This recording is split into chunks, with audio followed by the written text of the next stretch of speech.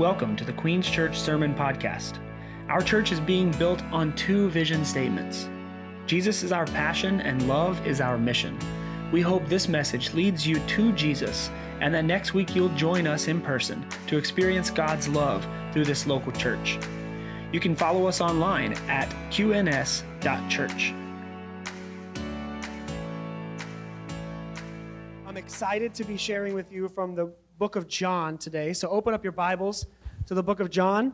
If you don't have a Bible with you, that's okay. We're going to have the words on the screen behind me.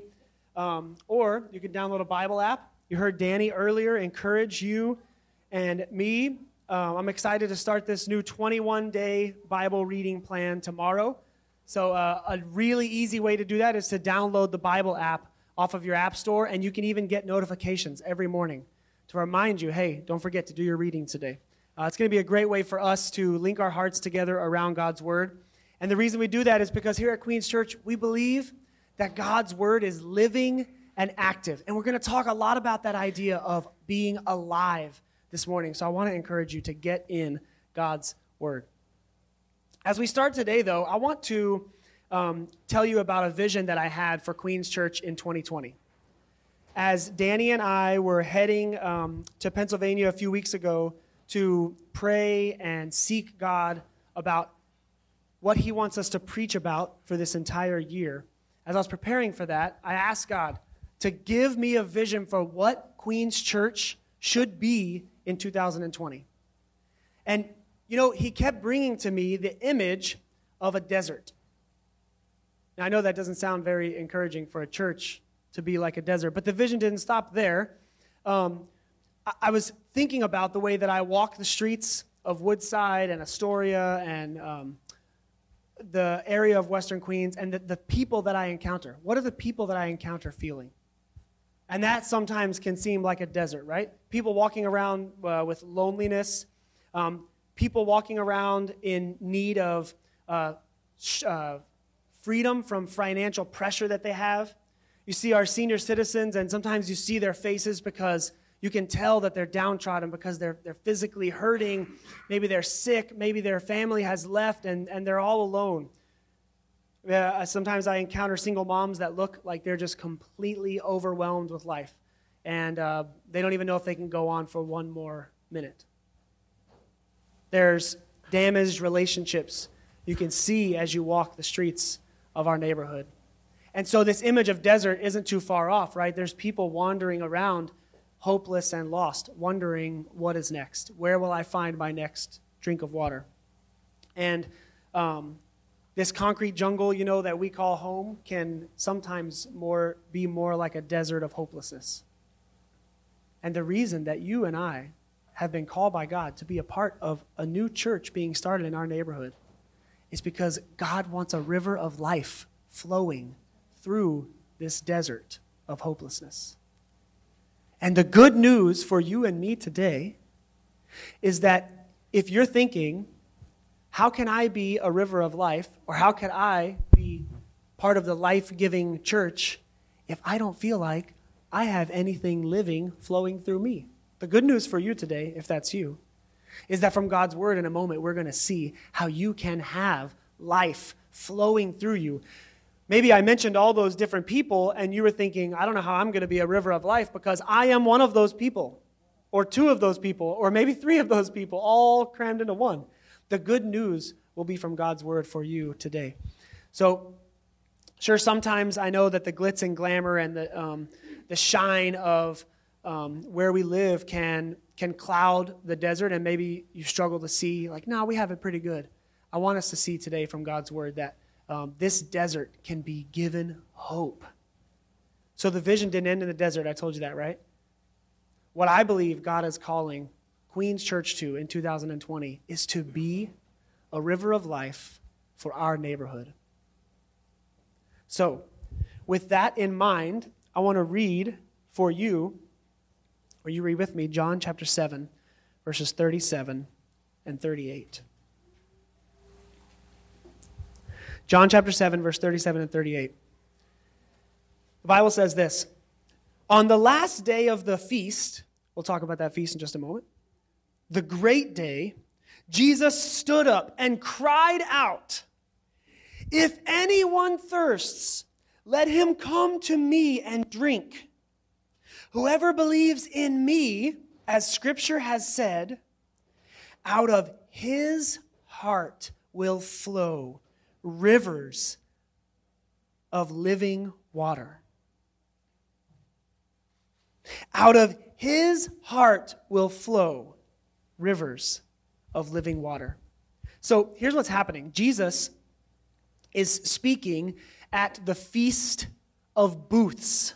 Have any of you ever been, this is still happening in Jewish culture today, have any of you ever ventured over to Williamsburg, on accident maybe, during the Feast of Booths, and you know exactly what I'm talking about? It's happened to me one time. Outside of thousands of homes in Brooklyn, you will see little wooden structures built out of 2x4s. You ever seen that outside of someone's house? You were there during the Feast of Booths. The Feast of Booths was a feast that God mandated in the book of Numbers, chapter 28, if you want to go read about it later.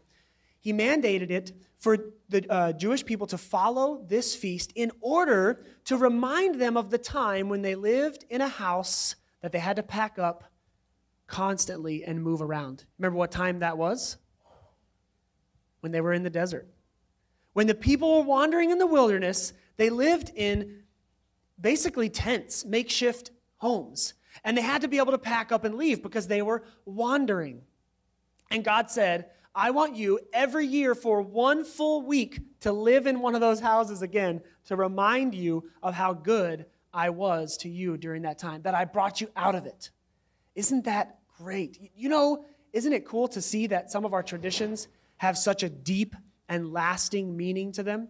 I mean, we could even say of ourselves, like, I might want to actually live in a little shack every once in a while so that I don't take for granted the things that God has given to me, right? That's the purpose of it. So Jesus is here at the Feast of Booths, and he stands up on the very last day. Now, I don't know if any of you have ever been to a feast before or not. Anyone ever been to a feast? I mean, come on. We just had Christmas and Thanksgiving and New Year's. Some of you have been to a feast. Now, at the end of a feast, a 7-day feast, on the 8th day, what are you feeling? If you've ever been on a cruise, you know this feeling. What are you feeling on the end of a 7-day feast? Go ahead, just say it out loud. Full. That's right. You're full. And Jesus stands up to a bunch of people who are full. Now, this feast, they eat all different types of food. They actually eat it inside the booth. That's why they have it set up in Brooklyn. You're like, they don't sleep in those, do they? Because it's really cold if it happens during a cold month. No, they don't, but they do eat in them, at least if they're following the word of God explicitly. They eat inside there. So when they go in there, they eat all of the best foods. They drink the best wines. They are full. And Jesus stands up and he says to them, if anyone thirsts, is Jesus a fool? Wouldn't you say, that's a good answer. No, someone said no. That's a good answer. But why does he say this? If you went on a cruise and you came home the very first day you get off the cruise ship, and I stand in front of you and say, hey, if any of you are hungry, you would call me a fool, right? Because I know you just finished 7 days and nights of stuffing yourself full of a 24-hour buffet, or a 24-hour pizza at least. It's foolish to ask a bunch of people who just completed a feast if they're hungry, or what Jesus says, if anyone is thirsty. But we know, like Johnny echoed, Jesus is not a fool. So we have to ask ourselves, why does Jesus stand in front of people who are full and say, if anyone thirsts? Maybe Jesus is talking about a different type of thirst than they have experienced. Now, obviously, looking back through the lens of the New Testament, we can see how the Feast of Booths should nourish your soul and your body. But Jesus was seeing something that day. He was seeing people who had thirsty souls and full bodies.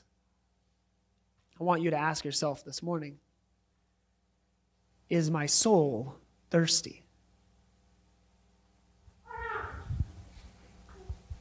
Maybe you're full. Maybe you had a bagel. Maybe you've had some delicious Kinship coffee.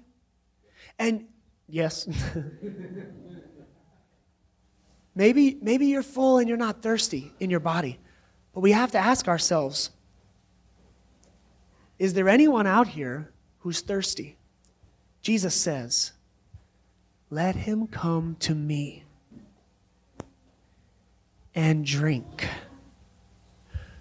You know what being thirsty is like, right? You've been there. I don't even have to do a fancy illustration. You know when your mouth is so dry that you just need water. Someone could offer you a Coke and you say, I don't want that. They say, do you want some coffee? I don't want that. What do you want?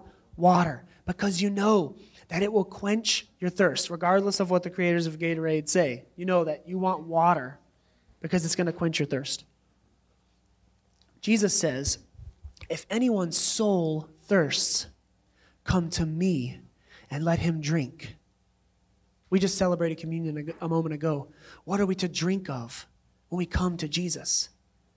We are drinking of the new covenant, the new promise of God in him. So when your body is thirsty, you drink water to satisfy it. When your soul is thirsty, Jesus says, come to me and I will satisfy you. Psalm 42, 1 and 2 says this, as the deer pants for flowing streams, so pants my soul for you, O God. My soul thirsts for God, for the living God. This famous poem, which you may have heard from the Psalms, is illustrating to us what it is like when a soul is thirsty. It's like a deer who has gone on a long run and is panting for a stream of water. You see, I want us to see this morning a few things. The first thing is this. It's that thirsting for Jesus means that the world isn't satisfying. You know you're thirsting for Jesus, whether you would say it or not, when you have not been satisfied by what the world is giving you. The things we spoke about a moment ago, all of those lonelinesses, the hopelessness, the financial pressure, the relationship brokenness, all of those things that never provide lasting satisfaction if you get them, right? You might get a job that pays more money and relieves your financial strain. You might go into a healthy relationship. Your children might start obeying. We'll just skip that one. What Jesus is, the people with kids laughed. What Jesus is offering here is something different than those physical things that never satisfy. He's offering something that satisfies for eternity. But he's telling us something in his offer. He's telling us that he's not going to waterboard us. Do you guys remember that controversial torture technique that the United States employed to fight terrorists? Waterboarding, where they would place them parallel or a little bit upside down, cover their mouth with a cloth, and pour water, force water into their mouth because it gives you the impression that you're drowning, but you will really not drown if it's done properly. Can you imagine? Jesus says, I'm not a waterboarding Savior. I'm not going to capture you, tie you down, and force or shove the living water down your mouth. He says, rather, come to me and drink. Oh, what a beautiful picture, right? Like that table we talked about during communion, set in the presence of our enemies, where Jesus says, come and dine with me. But God, there's a battle going on. Are you kidding? With this war raging, how could I sit and rest and eat? I have things to do. I have to fight this battle. And Jesus says, like the song we sang, this is how you fight your battles. Sit and drink. Come to me and drink. Thirsting for Jesus means that you've tried sitting at other tables and drinking and it didn't satisfy. And coming to drink, the second thing is coming to drink means that you believe. It's your statement of belief in Jesus. Coming to drink means you believe that Jesus is what you need. You know, there's a difference between not being satisfied, or there should be clarification between just not being satisfied with what the world has and choosing to come drink from what Jesus is offering. The choice to come and drink is a choice to step away from believing that the things of the world will ever satisfy your needs. And it's coming to Jesus saying, I believe you are what will satisfy me, God. Coming to drink means you believe that Jesus is what you need. Is Jesus what you need today? Are there areas of sin in your life? If you're wondering, how do I identify that? This is a good test. Are there things you're going to find satisfaction for your soul? It looks like this. It might be food or drink, or it might be an abusive relationship, or it might be shopping. It might be checking the news.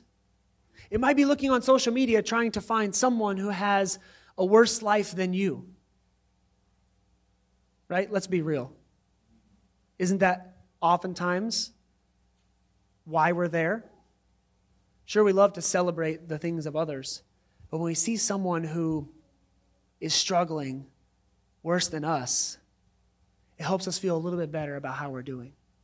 You see, if any of those things kind of twinge your heart, that's the Holy Spirit saying that's something you're trying to get satisfaction out of. And what Jesus is claiming here is, you come to me when you thirst for your soul. You go to the cup when you thirst for your body. You come to me when your soul is thirsty. When you have been at the end of your rope, or like some people say, rock bottom, right? And you've realized there's nothing else that you can do, and you turn to God, I encourage you to say in that moment, I believe, Jesus, you have what I need. It is the very definition of the biblical concept of repentance. It's you turning. You're saying, I've drank at the well that the world has to offer. Whatever it is, I've drank long enough, and I have found no lasting satisfaction. So I am going to turn to you, Jesus. I'm going to come to your table. I'm going to sit and I'm going to drink because I believe that you have what I need. Coming to drink means you believe that Jesus is what you need. The Holy Spirit, listen, that's the first verse there. The second verse is where it gets powerful for your soul. You come and drink, and then the Holy Spirit flows through those who drink of the living water. Listen to what Jesus says in verse 38. Whoever believes in me, remember, coming to drink means you believe, right? And then Jesus says, whoever believes in me, those who have come to drink, as the scripture has said, out of his or her heart flows rivers of living water. Follow the grammar. Jesus says, to the one who believes in me, that person who is drinking from me, from their heart is flowing rivers of living water. So he gives us the test. When you go home this evening and you're laying in bed, and I hope you'll reflect back on worship and reflect back on this part right here if you don't have time to do it now. Think about this. Do I have streams, rivers of living water flowing out of me?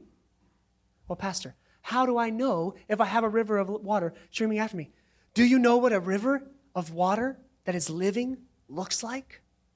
Psalm chapter 1 says, blessed is the man who is planted by the stream of living water. Why? Because in the due season, right, in the correct season, that plant does what? Anyone know?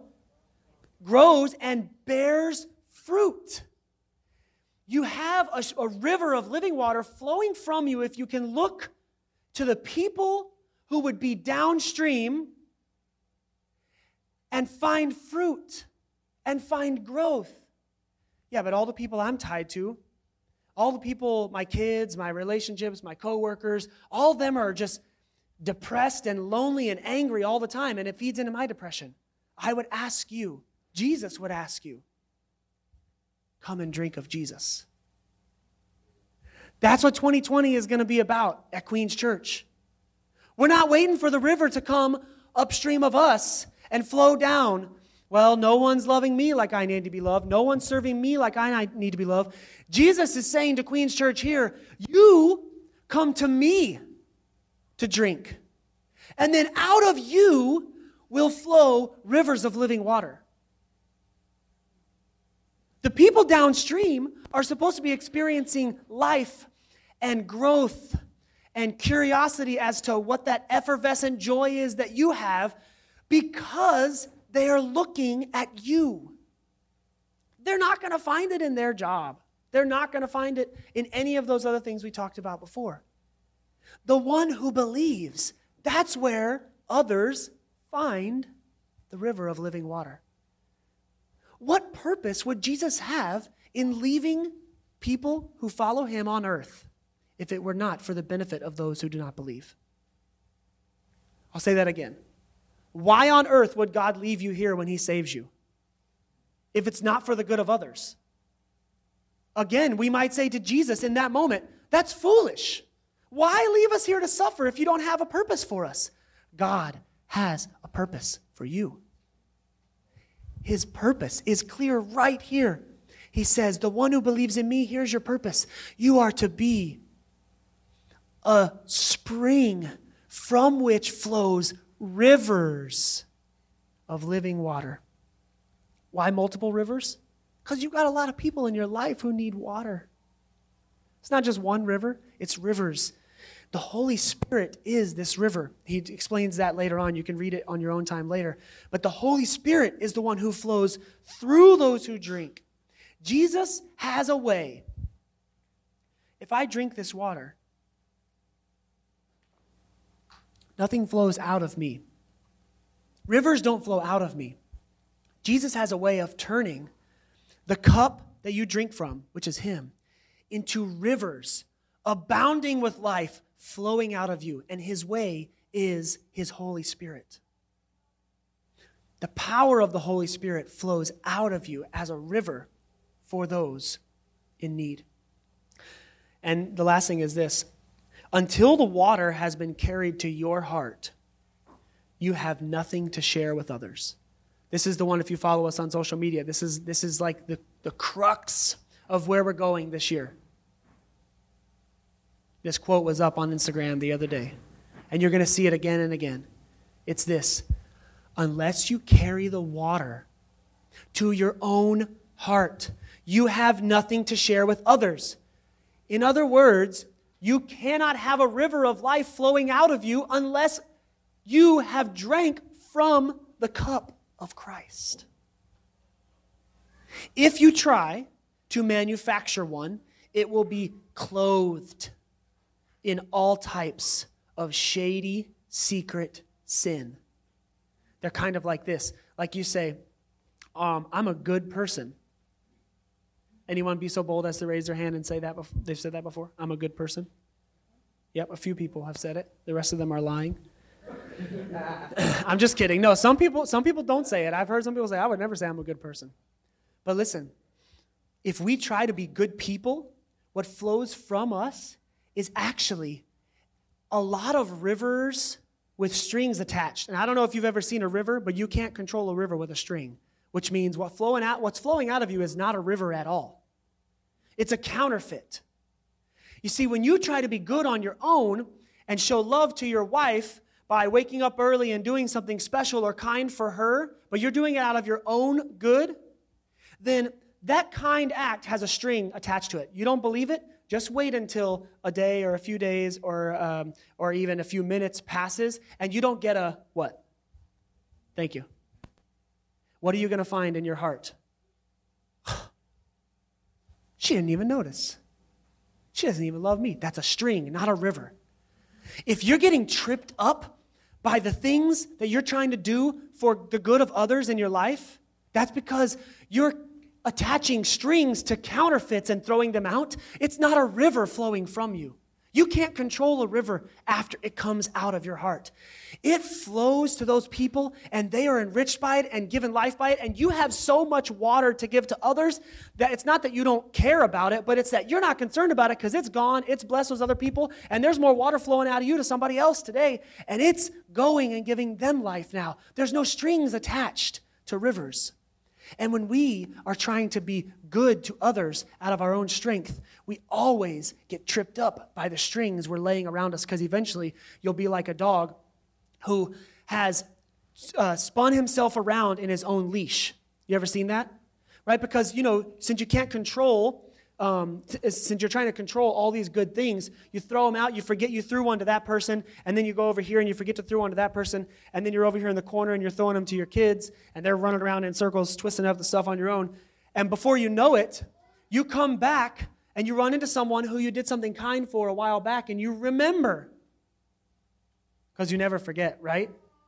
You never forget when you were left out to dry, when someone stood you up or whatever. But now you're so twisted up in all these strings you've attached that it takes you down. You burst out in anger, or you lash out against them. Or, even worse, you just harbor that resentment inside. And you fake it to them and everyone else. And it destroys you from the inside out.